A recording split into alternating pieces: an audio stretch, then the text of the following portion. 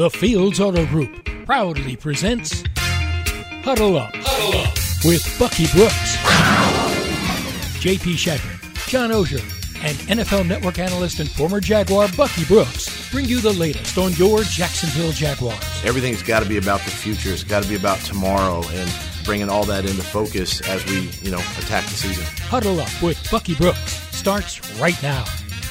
Welcome into another edition of the Huddle Up Podcast. It is Wednesday, April 6th. J.P. Shadrick with NFL Network analyst Bucky Brooks and Jaguars.com senior writer John Oehser. And, of course, subscribe to the official Jaguars Podcast Network on the free iHeartRadio app. We are 3 weeks away and 1 day from the NFL Draft. Bucky, good afternoon. Yo, what's going on? How you guys doing, man? What's happening? Great. Johnny is fired up, ready to go. He's draft ready. He can't wait for the 28th. I'm getting more draft ready. I mean, I'm reading Bucky's stuff on Jaguars.com about the Jags and talking to Bucky, so I'm getting ready for the draft. Bucky is my source of draft enthusiasm and information. And, of course, we see Bucky all over the place now. Path to the Draft is back every weeknight. What time does that air, Bucky, on NFL Network? That would be East Coast time. That would be 6 o'clock each and every night, and we're talking about all things draft. Yes, and who all's on with you on Path to the Draft? It's a revolving door, an ever-changing cast of characters, but Daniel Jeremiah, Red Lewis are the primary guys on the show with me. But Charles Davis comes through, Brian Baldinger today is on, and then we have a few other guest appearances, but a bunch of appearances by the top prospects in the draft coming on, and we're talking to them and interviewing them and all that kind of stuff. What do you, Bucky, pre-draft interviews, everything is so staged, if you will, because they're controlled by agents. What do you get out of those when you talk to the guys? I mean, do you learn stuff when you talk to these kids? What I try and do is, like, some of the stuff that we do on TV, like, is fine, but, like, either before or after the interviews, when you're kind of warming them up and talking to them, you try and get a little insight. Sometimes if they're in studio and you have a chance to, like, pop on some tape with them, you get a better feel for what they know. And their maybe reasoning or rationale behind some of the things that they made, the decisions they made on the field. And so it can provide some perspective that helps you. The one that stands out to me was Pat Mahomes came in studio before the draft. And I remember at the time, I don't know if DJ had him in the top 50. I didn't have him as like a first-round pick. He was kind of like a wild child. But then when we sat down and interviewed him, his recall, like we could ask him about a play and he could like really drill down and give you great detail, and his memory of things that happened in his sophomore year and all that, it just made you kind of sit back and you're just like, that's beyond normal. And we've kind of found like with great players and those things, they kind of have that recall ability that you could ask them to play from high school and they could walk you through every step of what happened and how they were able to have success or failure on that play. Is that a similar mindset for personnel people, coaches in the building when these prospects come in here? Is it the same idea? Do you want to sit them down in front of the whiteboard and draw out things, look at film with them? And what happens during prospect visits? Obviously this week, Aiden Hutchinson put out an Instagram video that he was here. There's been a few other prospects in. It's that time of year. What happens in one of those building visits for these prospects?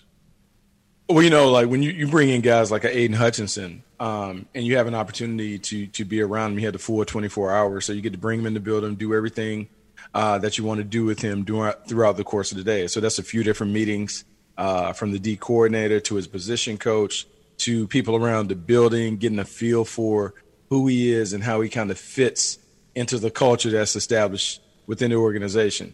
And then with those meetings, what you're doing is you're beginning to assess where he is from an IQ standpoint, how he learns, how he communicates, what may be his preferred coaching style or the most effective coaching style that works for him.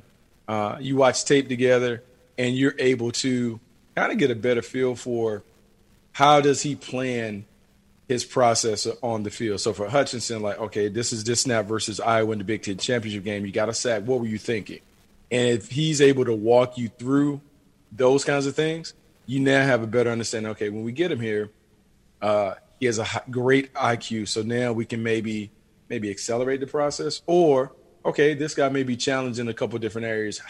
What's the best way for us to get to him? Is it more visual stuff? Is it more auditory? Does he need more walkthroughs? So you're trying to get a feel for who he is from a football character standpoint, but then you're also trying to figure out, if he's with us, what is the best way for us to max him out in terms of helping him prepare to be at his best when it's time to go play.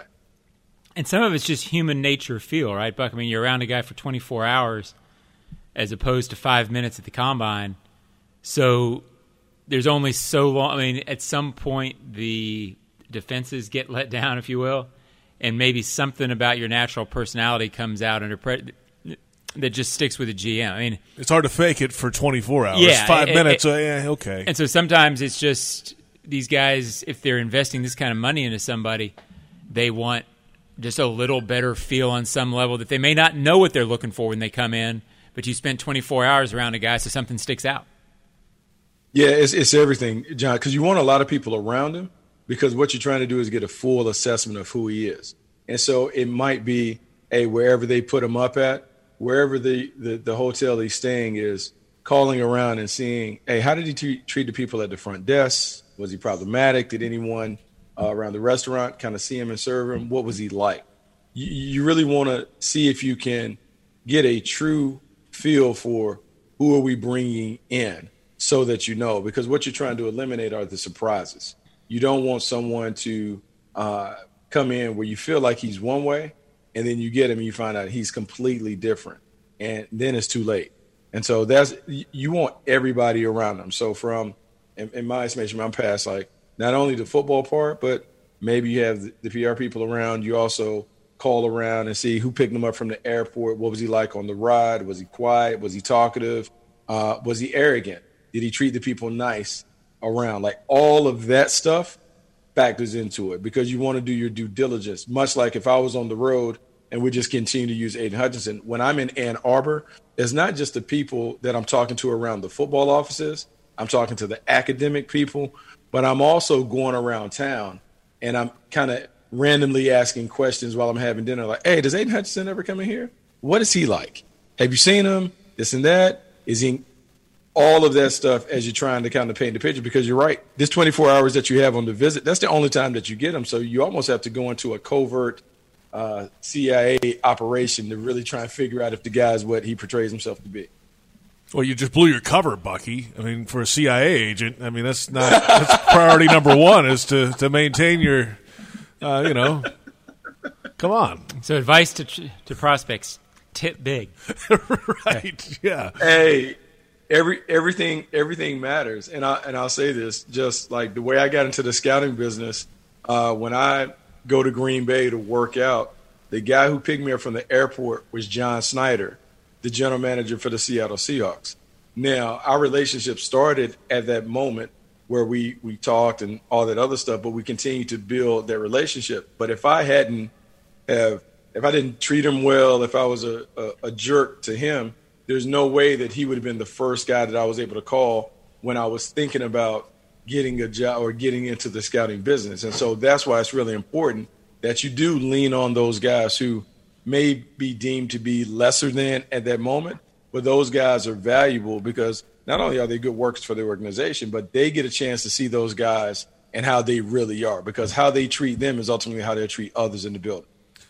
JP Shadrick, Bucky Brooks, John Oehser, the Huddle Up Podcast. I'm curious, the Jaguars have 12 draft picks right now. That's the most in the NFL draft, and there's some other teams saying forget them picks, using a different F word, but wow. The Jaguars aren't right now. They've got 12 right now.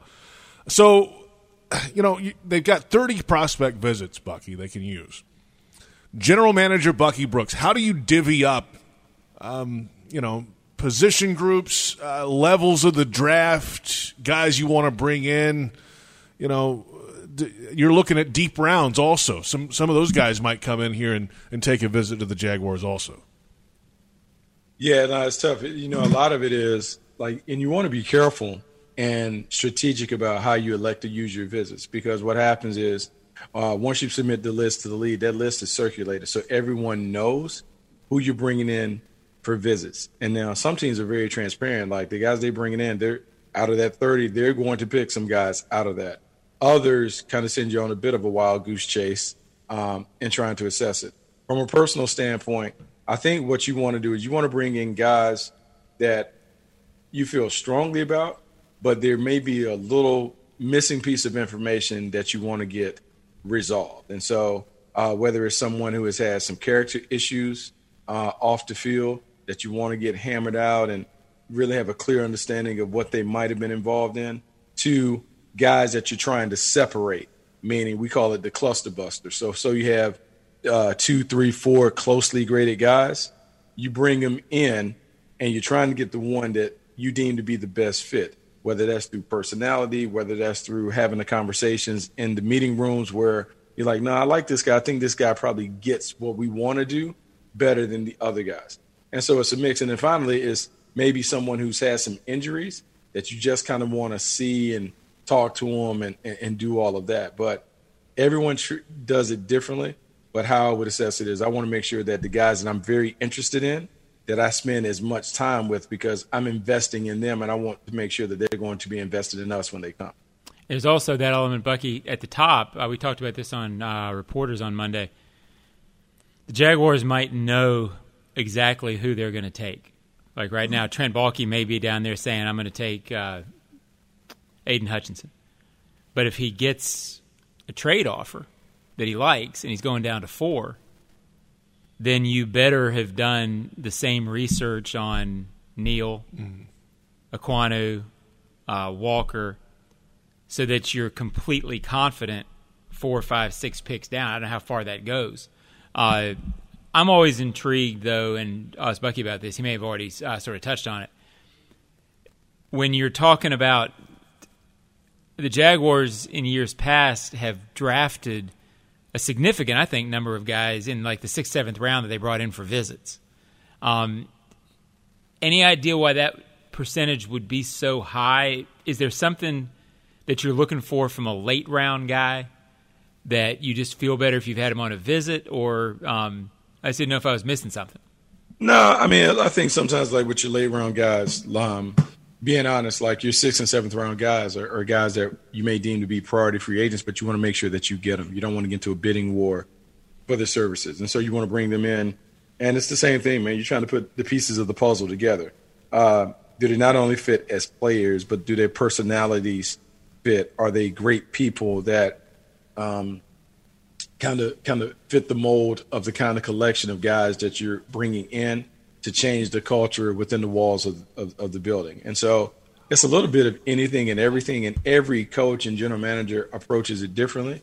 But for me, I want to make sure that the guys that we're bringing onto the team that I really, really know. I don't want to bring in guys that there's some blanks or some holes that still need to be filled in when we're heading up the draft. I really want to feel good about everyone that are prospective guys that we're like, okay, we're seriously considering these guys in these rounds. Let's make sure we know everything about them. The Jaguars are future-focused and ready for a new look in 2022. Join us at the bank this season as head coach Doug Peterson and quarterback Trevor Lawrence lead the charge. And to lock in your seats, visit jaguars.com/tickets or call 904-633-2000. We'll look at the week ahead and answer some social media questions and get some answers from Bucky about what happened in New Orleans earlier this week after this.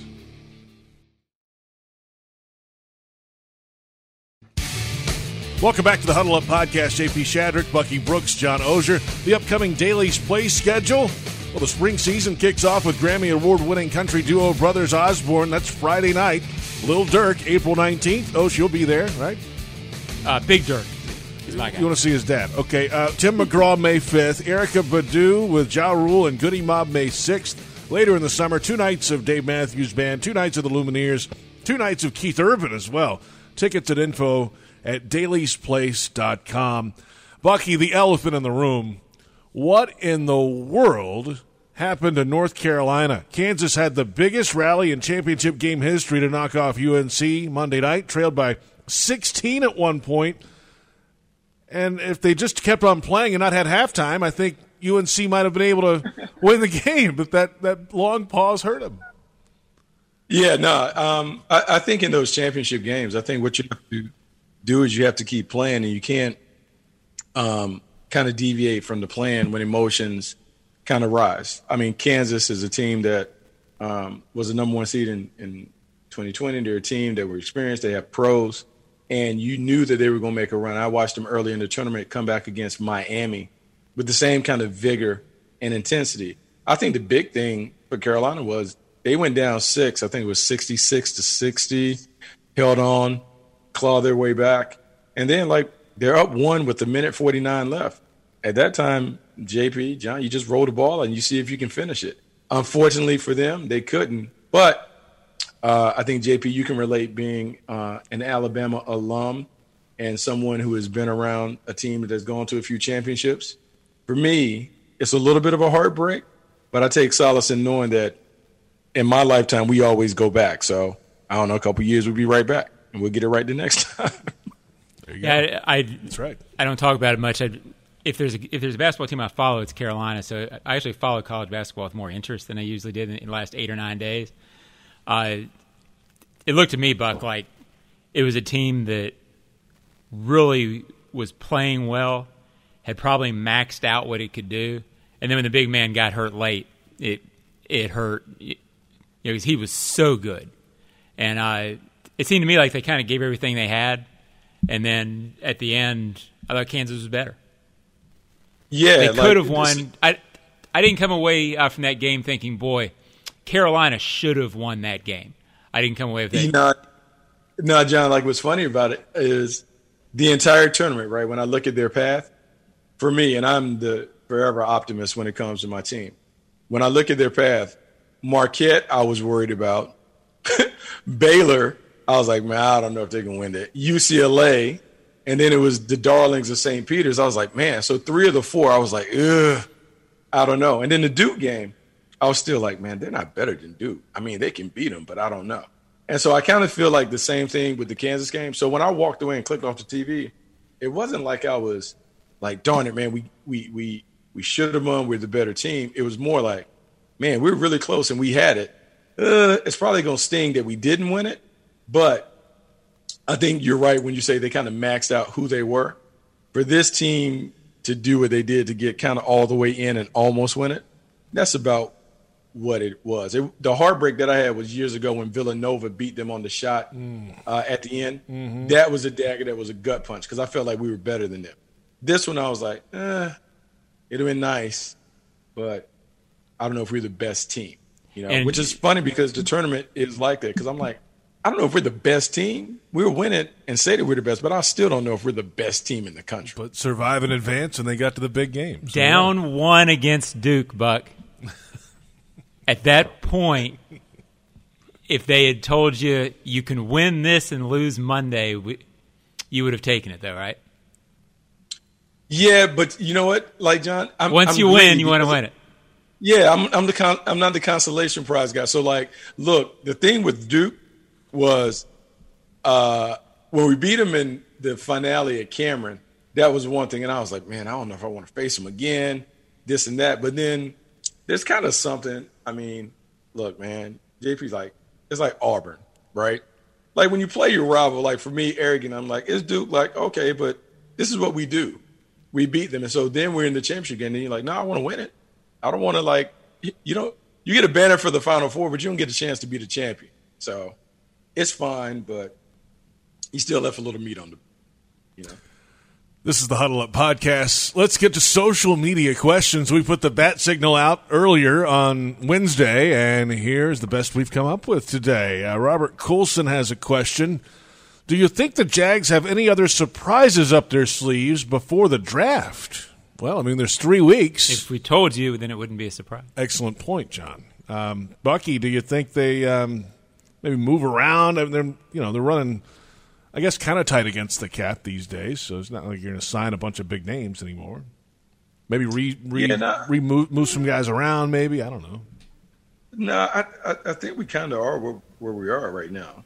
I think we're in a situation where all of the focus is on the draft. All of the focus is on making sure that you get it right. It's funny, on DJ and I, we had a conversation the other day. We were talking about looking back at the last 5 first-round picks that every team has had. And when you do that, it's not a coincidence that the teams that nail the first round are the teams that are kind of in the conversation. And so for the Jaguars, I think it's really important that before you can even think about free agency, whatever, like the next month has to be really dialed in on making sure that you nail the early part of the draft. And we'll talk about how valuable it is for everybody to be a contributing member down the line. But what we know is you can't mess up in the first round. Like the first round, the first 2 rounds in particular, you have got to knock it out the park. And it doesn't necessarily mean that, it has to be a home run, but you can't strike out. And so the guys that you take in, first round, the second round, those guys need to be guys that come in and they can start fairly soon and become impact players, because eventually those guys should form the nucleus of your program. Yeah, it's funny, that mentality, it is how general managers think. Bill Polian used to say all the time when I was with the Colts for those 10 years, it doesn't have to be a home run. You can't strike out. Doubles and triples are just as good as home runs. And talking about it over a 4 or 5 year period, speaking exactly what Bucky just said, when you look at your team over a 4 or 5 year period, you have to have gotten contributions from those 10 guys. If there's 10 first and second rounders, you don't need to have a whole lot of holes, because if you do, then all of a sudden those are holes in your roster that you've got to go back and overspend in free agency to make up for. I mean, we've lived it for the last 15 years here. Right. You spend your career chasing your tail, and you don't have a very long career. Right. So that's even in doing this, we go back and look at our last 5 first rounders. If we go back, so Etienne and Lawrence, let's throw them out. But if you go K'Lavon Chaisson, C.J. Henderson, Josh Allen, Taven Bryan, and Leonard Fournette. Like, Josh Allen is the only one that has popped. Yeah. The other guys, Bryan and Fournette, are gone. C.J. Henderson is gone, and Chaisson you're still waiting on. And so when you think about that, that's problematic, because those guys were counted on, particularly Henderson, Allen, and Fournette, because they were drafted in the top 10. They were not only counted to being starters. You expect those guys to be stars, like central members of your program. And so that's why you can't have the egregious misses at the top of the board, because it leaves craters in your roster construction. Brutal. Yeah, I mean, brutal. It goes without saying, but I know Josh Allen has not, he's made 1 Pro Bowl. I know how you feel about his career if you're listening to this, but I would say he's a good player. Potentially be a great player.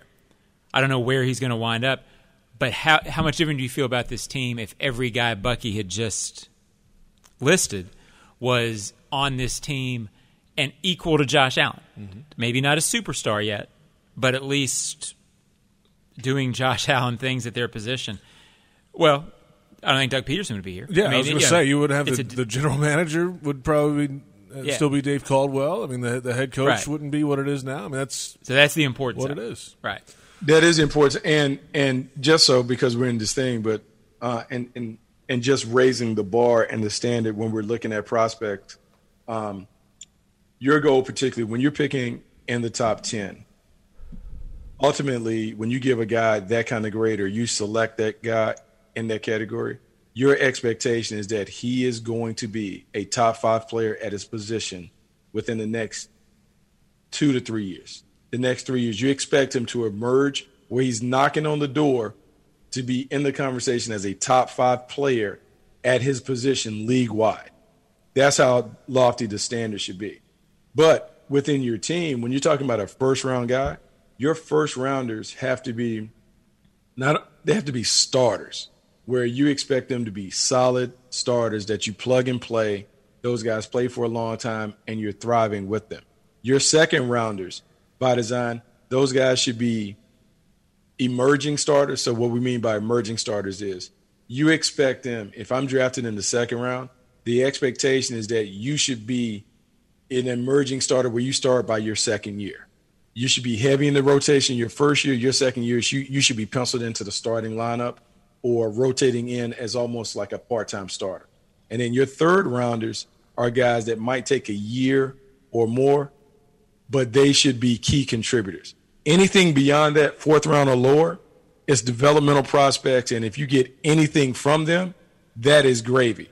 But those first 3 rounds, starter, emerging starter, and a guy that should be a developmental starter. Anything beyond that is gravy. And so that's why you really got to nail and spend most of your efforts on making sure that the guys you take within the top 100 are players and players that can help your team immediately.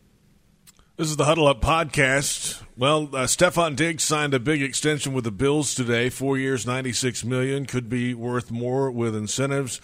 Of course, the Bills loading up with players this offseason. Wide receiver money around the league is nuts. Look at Tyreek Hill's deal, Devontae Adams as well. That leads us to our next question on social media, our final question today, at John Heine 20.